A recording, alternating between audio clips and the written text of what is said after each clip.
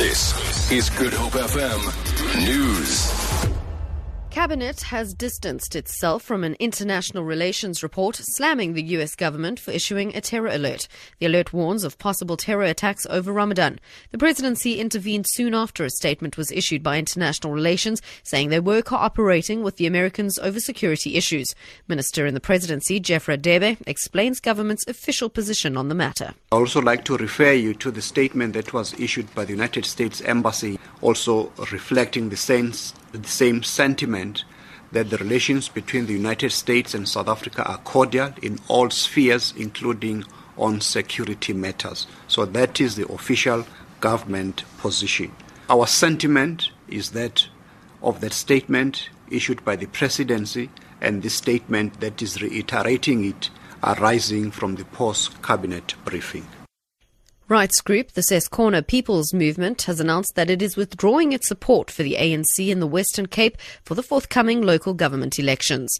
The movement says this follows alleged broken promises by the party to make land available for Ses Corner to build houses for their members. Deputy Chairperson Unati Mabengwane claims the ANC promised before the April 2014 elections that they will also provide sanitation and jobs for their members. Ses Corner, however, says they will not be campaigning against the ANC.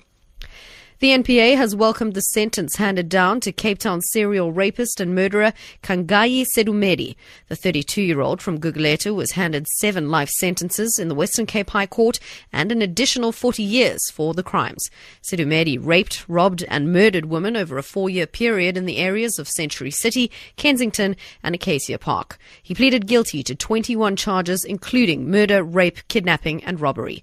NPA spokesperson Eric Ntabazalila. We think that it's an appropriate sentence considering the types of crimes that he was committing against most of these young women. Most of the women were young matriculants who were very desperate of looking for jobs. He would deceive them by pretending that he has arranged interviews for them, and he would lure them to an area and force them into bushy areas where he would rob them, rape them, and some of them he murdered them. It's a very sad situation, but we hope that the families will find some closure. Appellate judges in the case of disgraced tennis star Bob Hewitt have ruled that his advanced age cannot be used to avoid jail time.